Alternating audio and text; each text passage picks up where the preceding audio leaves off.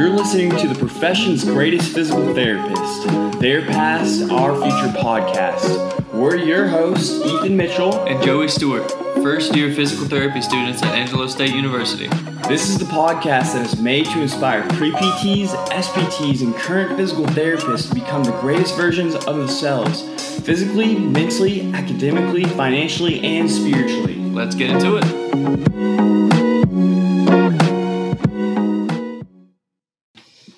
Hello and welcome to episode 13 of Their Past, Our Future podcast. We have an awesome guest on today.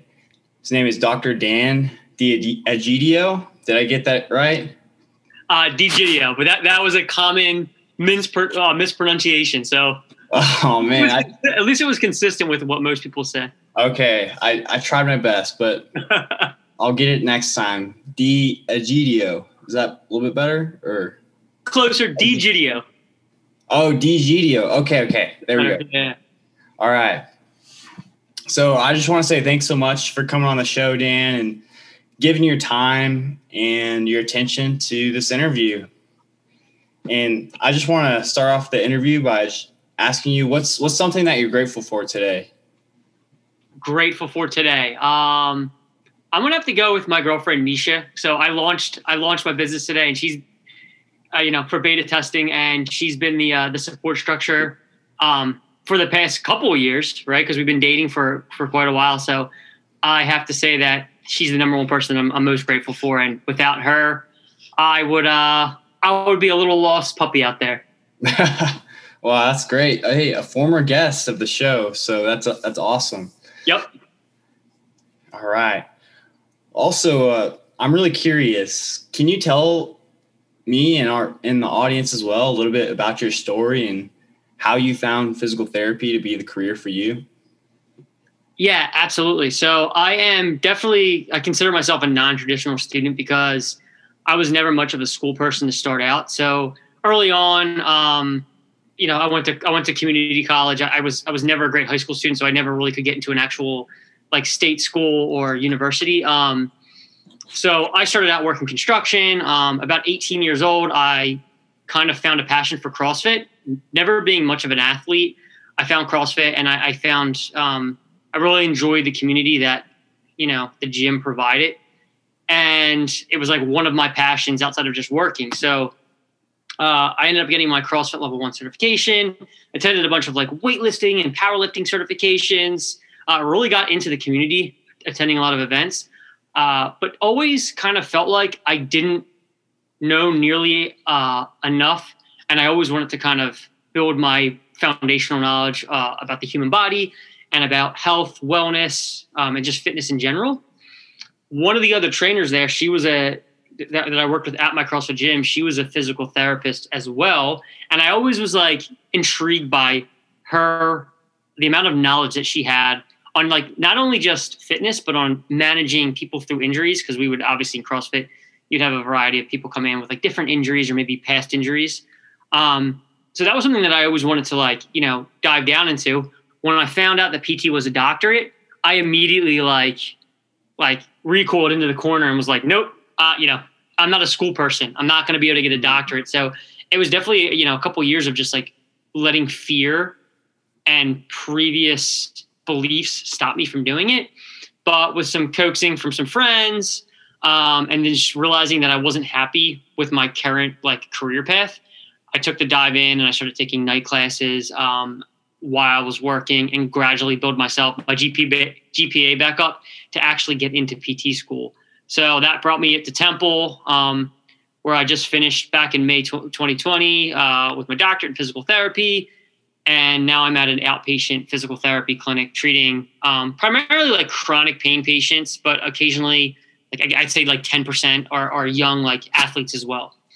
Well, I really appreciate hearing that, and your non-traditional route.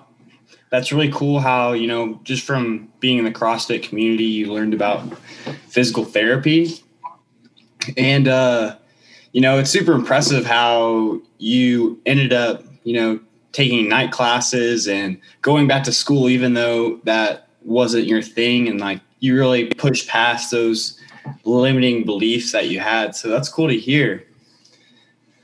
But on your Instagram, it's pretty obvious how knowledgeable you are about running, and you have some really awesome content there. I just want to ask, where did your love for running come from?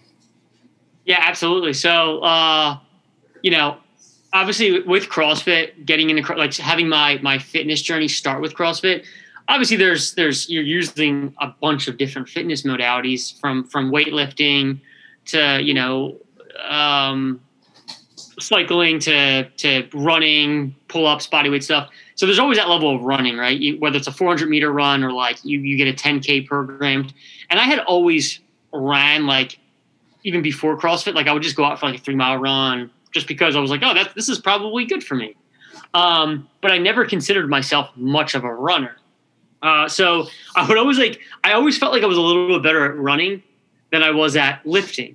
Always a smaller guy, never nearly as strong. I mean, I got stronger with CrossFit, but I was always a little bit better at the running stuff. But I always was like, no, I want to be like a guy that just like lifts. Then, I went to PT school, and while I was there, Bill Egan, one of our professors, he, Baylor grad, military background, and I had an interest in working with the military population because the population I worked with at CrossFit was primarily military. So I remember reaching out to him, and he got us set up with the ROTC cadets there, and we got to kind of treat them while they were training for the annual Ranger Games, where they'd go and they do like land navigation and like obstacle courses, and they compete against other big ROTC programs around the country. So a lot of their training involved, obviously their military, was running and endurance type events. So we got to treat some of their athletes, and they were coming in with a lot of like overuse injuries. And I just found the process of like trying to work with that population super challenging and super rewarding, because they're all endurance copers. So when they have a pain or injury, they want to push just through it. And it's very hard to put the brakes on them and tell them what not to do and what to pull away from. So that was just really, that really just kind of lit me up. And it was something that I was like, oh, you know what? I kind of want to dive more into the endurance athletes. And then I just having running as like a low, having it as like a low barrier of entry for most people. Like most people do run, and I see a lot of people getting injured running. So I was like, that's something I want to explore. Did my research at Temple, my research project at Temple on it, and just kind of fell in love with it. And I was like, man, I just want to keep going down this rabbit hole and see where I end up. Yeah, that's really great. I think you brought up a good point, how running, it has a really low barrier of entry. You don't need exercise equipment. I mean, maybe a pair of shoes. So there's a lot of people that do the barefoot running things. Yeah, I think that's a little risky for me, but Yep. More power to them. I think it's a really cool route, though. I mean, I'm similar to you in that, like, I was more of a guy who kind of liked to lift more, but I don't know if I've talked about this on the podcast, but I started training for the half marathon, and so learning to love running kind of creeps up on you. It does. Yeah. And there's a meditative quality about it. Like you go outside and you're outside. Like sometimes I'll go without my headphones and I'll just like go at a nice easy clip, and then you get back and you just feel good. Yeah. Not to say that I don't feel good after like a strength session, but it's just like I said, you warm up, you head out the door, and you just kind of like let every other worry that might have been hovering around your mind, you just let it kind of float away and go and just enjoy the actual great outdoors. Yeah, that's awesome. The nature component to it is probably one of my favorite things. That's why, Yep. Running on the treadmill is so hard for me, at least. Same here, man. We got a lot of snow up here. I know you guys got snow down there, and I got my trail shoes, and I was like, screw it. I'm staying outside as long as I possibly can. And I did that. Oh, I respect it. Yep. All right. So one big thing that's really going on for you is you mentioned earlier you started up your new business. I think you said you started up today, the Robust Runner. So that's like your Instagram handle, but it's also your business. Yep. So can you talk a little bit more about your business and what your mission is with this project? Yeah, absolutely. So I'm just looking to help like frustrated runners overcome setbacks and continue to set PRs, and get ready for whatever life might throw at them. So it's an idea I've been sitting on, for a while now. And it's something that, again, like I was kind of really fearful to pull the trigger on because I feel like PT school doesn't set you up for knowing a lot of, about business. Mm-hmm. So I am going through the Honey Badger project with Frank Benedetto and the crew over there, and they've been super, super supportive. And today was official launch day, so just looking for beta testers to kind of get into the system and to start really putting out some like a remarkable product for the runners I'm setting out to serve. So that's kind of, where we're at right now. And it's going to be a wild ride. I'm excited. That's really cool. And how many people are you looking for your beta testers? Just a few or? Three to five to start. It doesn't need to be anything crazy. I have some, people that I know that have already reached out, which is great. Cause I'm getting a variety of people, like from all different beginners to people that are more recreational and just want a little bit more guidance. Yeah, that's great. I'm sure there's a really big demand for that. I think, running is just becoming more and more popular, especially after all the gym closures and stuff happen.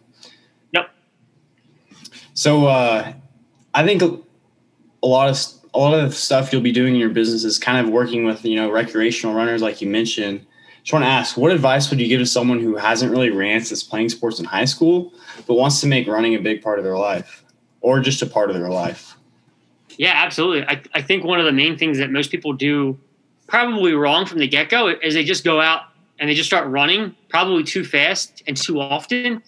So I always tell people that have had maybe layoffs from running, just start with walking. There's no shame in going out and getting a nice brisk walk in because, although the demands of walking are different than running, they are still somewhat similar, right? Like if you walk at a brisk pace and keep continuing to increase that pace, eventually you're going to have to stride out to actually run. And not only that, but walking, it's very similar in that, you're upright and you're bearing weight through all of the muscles and all of the tendons and all the ligaments that are going to support you through running. So start there. And then once you feel comfortable with that, I would go into like a walk run program and keep all of the runs for the first few weeks at a conversational pace. Just get used to spending more time on your feet and gradually work your way up there. So that's probably where I would start for just about anybody that has had like a layoff. Yeah, I think that's a really great point. Definitely don't need to be like ashamed of just starting off with like longer walks and stuff like that. Yeah. I think even runners can benefit from just going on walks too. So yeah, no, absolutely. I think that I want most people to be in this for the long haul, right? I don't want people to go out of the gate and just like keep setting themselves up with injuries. I'd like to say, like, I like to talk to somebody like you, for instance, and hear like 10, 20 years down the line, like, Ethan's still out there crushing on runs. And, not being ashamed of like maybe slowing down your pace sometimes and just knowing, when to pull back on the reins a little bit so that you can kind of keep moving forward.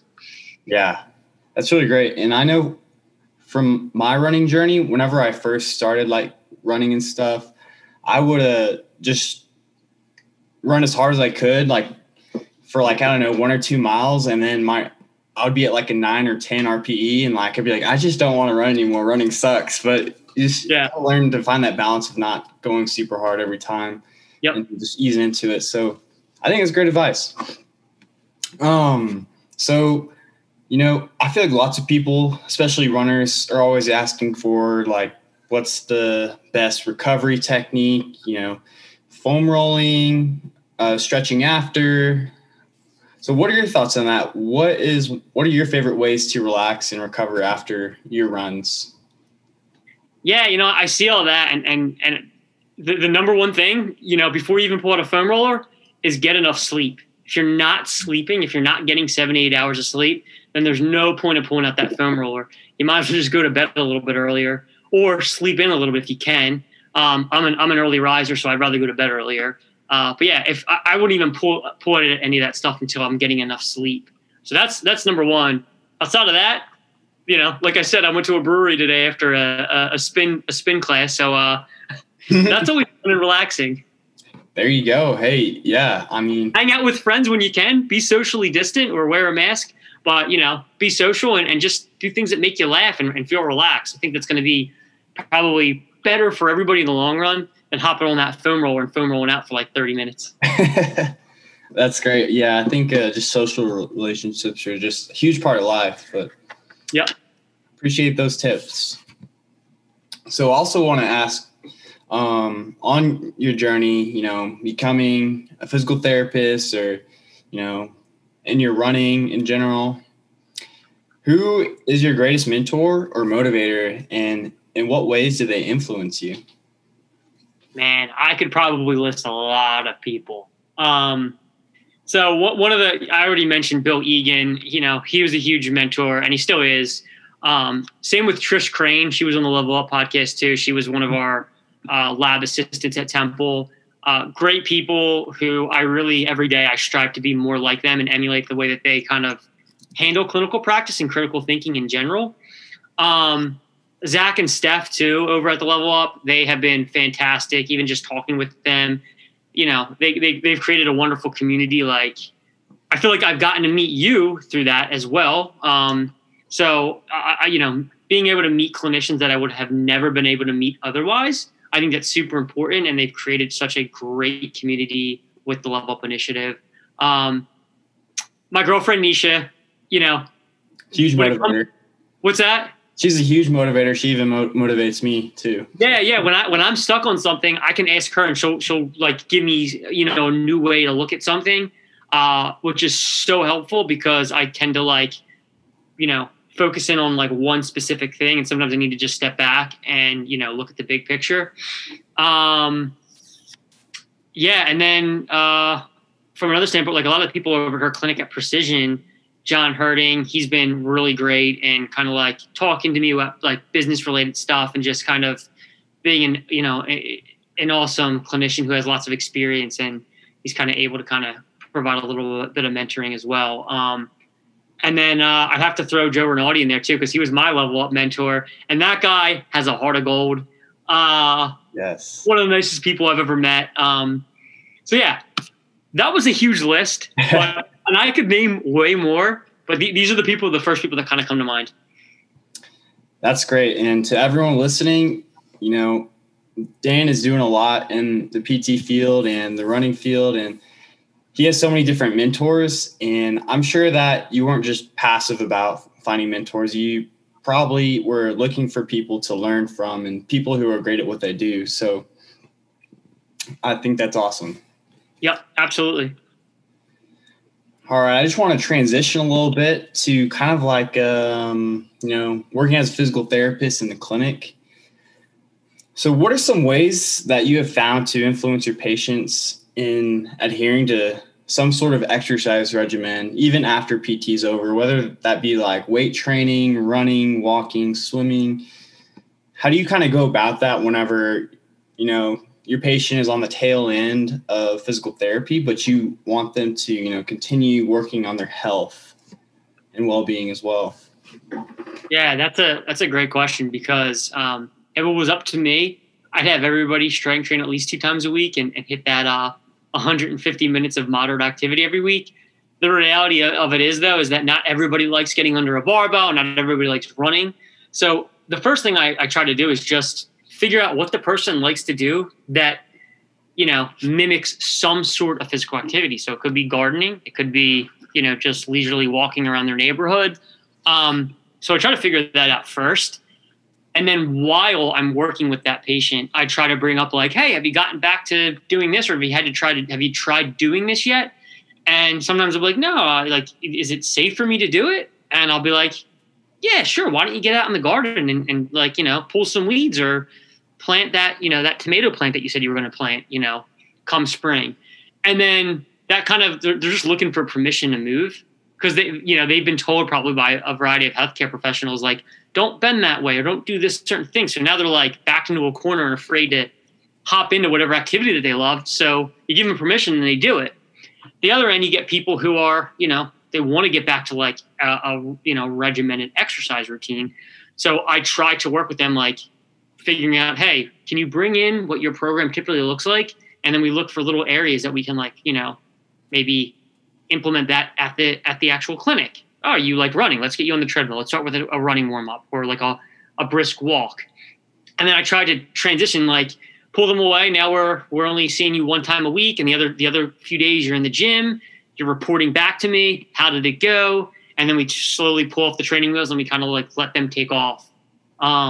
And then the other thing I'm doing, I just had a cerebral palsy patient who her insurance won't pay for any more skilled PT, but she's definitely in need of a maintenance program and a fitness program. So I reached out to a local a gym in the area that works with people with neurological conditions, and I wrote a letter of recommendation that I'm going to give to her tomorrow, so she can take that to them and hopefully provide her with a scholarship so that she can continue to exercise without breaking the bank and continue to make functional gains outside in the community. So little things like that. Wow, that's a really cool story about, the CP patient. And yeah, I really hope she's able to, work in that gym. But I also thought it was awesome how you mentioned like an activity like gardening. I know, I actually had an experience with a patient like as a shadower that she enjoyed gardening. And so I found that really interesting. And that was like one of the ways that she would stay active. And I've also read some, well, I don't know if it's official research, but I think I saw some sort of social media posts about how plants make you happier, or like taking care of plants. So, it's also about, just kind of treating like the patient's lived experience, like helping them to be happy outside of clinic, because, we only would be seeing them like less than 1% of the week. So, but I got my plant right here that I take care of. And it makes you happy, doesn't it? It actually does. I feel a little bit more, more purpose with taking care of my plant. His name is Lenny. The moment you brought Lenny into the picture, I felt better. Really? Wow. Lenny gives good vibes, I guess so. Go, Lenny. Yeah. But that was an awesome answer. But another question for you. What is something that you learned as a PT that PT school did not prepare you for? Yeah, so I would say that I was fortunate enough to go to Temple University, and they hit us pretty hard with that biopsychosocial approach. They interweaved pain science. So when I got out and I was seeing that with the Level Up initiative, I'm one of the only clinicians in my current clinic that practices that way or things that way, right? Everybody's very biomedical. So I felt really prepared to kind of go out and explore the gray a little bit. So that's where I feel prepared. The area that I feel like I'm learning now on the fly is how to build a physical therapy business. That's not something that I would have learned in school. Like, we did have a class on it, but it wasn't enough to get you out the door and I'm ready to start a business. It was just kind of a quick lecture on, various topics that go into business. So that's something that I'm learning right now. I'm far from being a master at it, but definitely something that I didn't get in school. Yeah. I don't really think that's a point that most PT schools hit. I think some PT schools will maybe have a class on it, but that's why we're thankful for things like the Honey Badger project with Vendetto. So if you're in the PT world wanting to start a business, go check that out. Absolutely. Yeah. And I'm also really interested. Temple University, I hear, they're very up to date, with the biopsychosocial, like you mentioned. And what is it like practicing with PTs who didn't really get as much of biopsychosocial and are more practicing with the biomedical approach? Yeah, it can be frustrating on my end sometimes, and I have to take a step back and just realize that everybody's doing the best they can with what they know and what they have available to them. So I'll have a colleague treat a patient and tell them you really shouldn't be lifting that way with your shoulder because you're going to impinge or whatever it might be. Whereas I had just told that patient a couple of days prior, let's just work through some things that are, more tolerable, and let's build up the capacity. So, my mindset is, okay, I want this person to feel comfortable getting back to whatever activity they were doing. So if it was overhead pressing, I want them to get back to doing that. And if we can start there, that's where I want to start. I don't want to instill fear in them. And I don't think that people do it. They're not doing it on purpose. They're doing it because they learned that way in school and nobody had ever, taught them otherwise. So it can be challenging though, because I do try to bring up some of these things, and I will get clinicians, because I'm a newer clinician, just be like, oh yeah, whatever, like pain science, like we're swinging the pendulum too far into the pain science world. And I understand that people see it that way, that we're swinging it too far one way. But that's to say that, I still think that the way that research is going isn't, confirming a lot of these like super biomedical things that have been believed for so many years. So it's challenging to kind of be the only one out there. But I still, with my knowledge base, I still give my all for every patient and use the way that I was taught, and that's the way I believe in.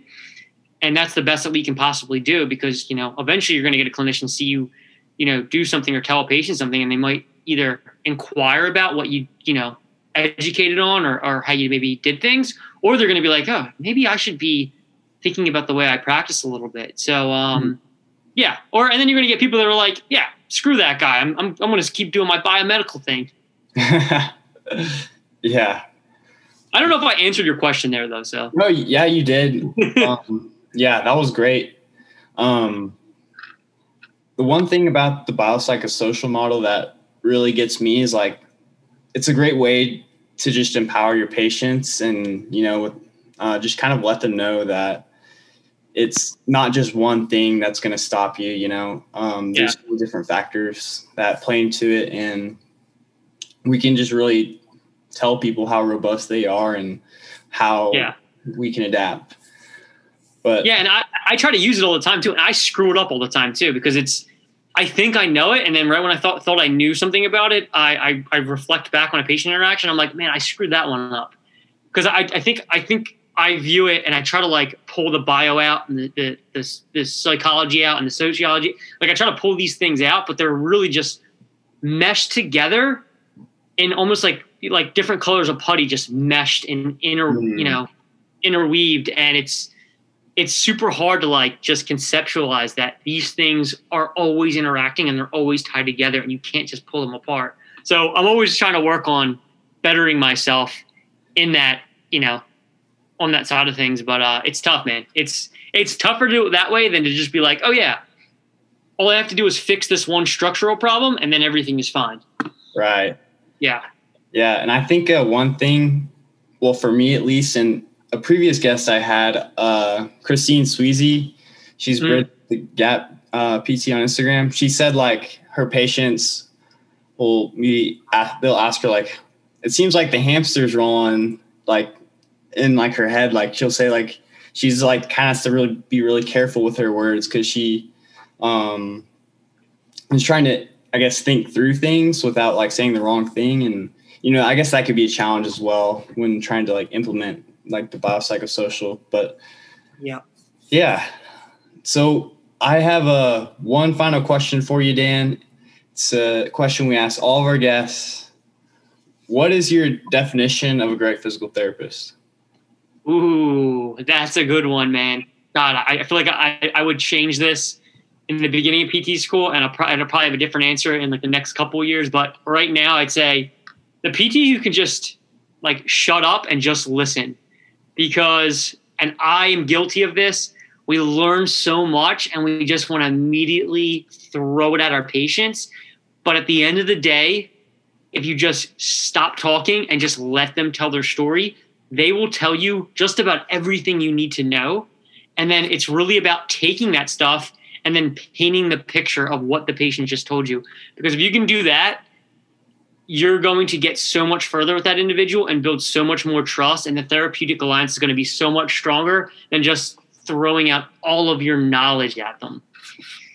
Yeah, that was a really great answer, and something that I'm definitely going to reflect on for a while. Yeah. I recently saw a stat that on average doctors interrupt their patients like 11 seconds after they start talking. So yeah, that one I'm sure definitely hits home for a lot of people.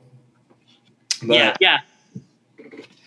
I just want to say I definitely appreciate, all your thoughts and, everything that you kind of made me think about too.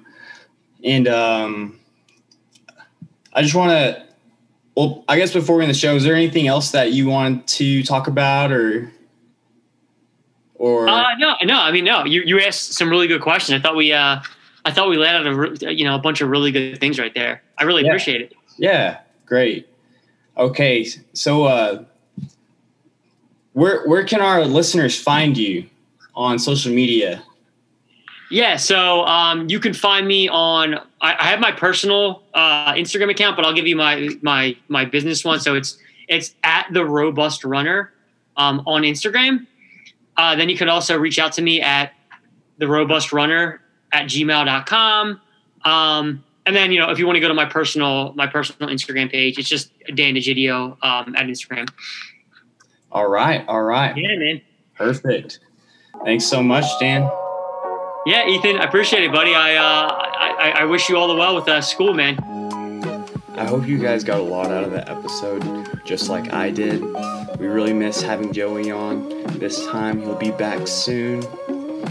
And it would mean a lot to us if you guys could give us a subscribe or even reach out to us on Instagram and just let us know what you thought of the show. We appreciate you guys so much. Have an amazing day.